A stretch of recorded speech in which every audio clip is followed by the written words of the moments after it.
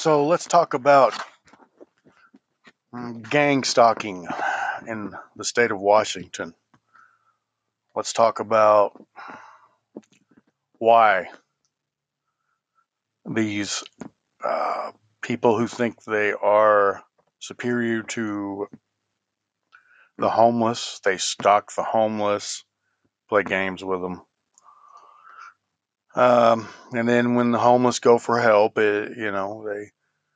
they get this feeling that they sound crazy, and you know, these people are trying to get people to harm themselves, essentially.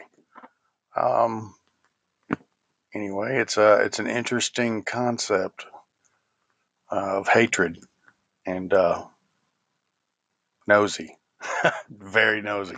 Um, but these people are they're having issues, and it sounds like they need help. You know, the people who are being stalked might need some help if they can't help themselves. But it sounds more to me like the stalkers, the community groups who follow people around and play games with them because they don't want them in their neighborhood for whatever reasons. Those people are the problem. They're the issue. Let's talk more about that. If you know anything about it, let's talk about that. See what we got.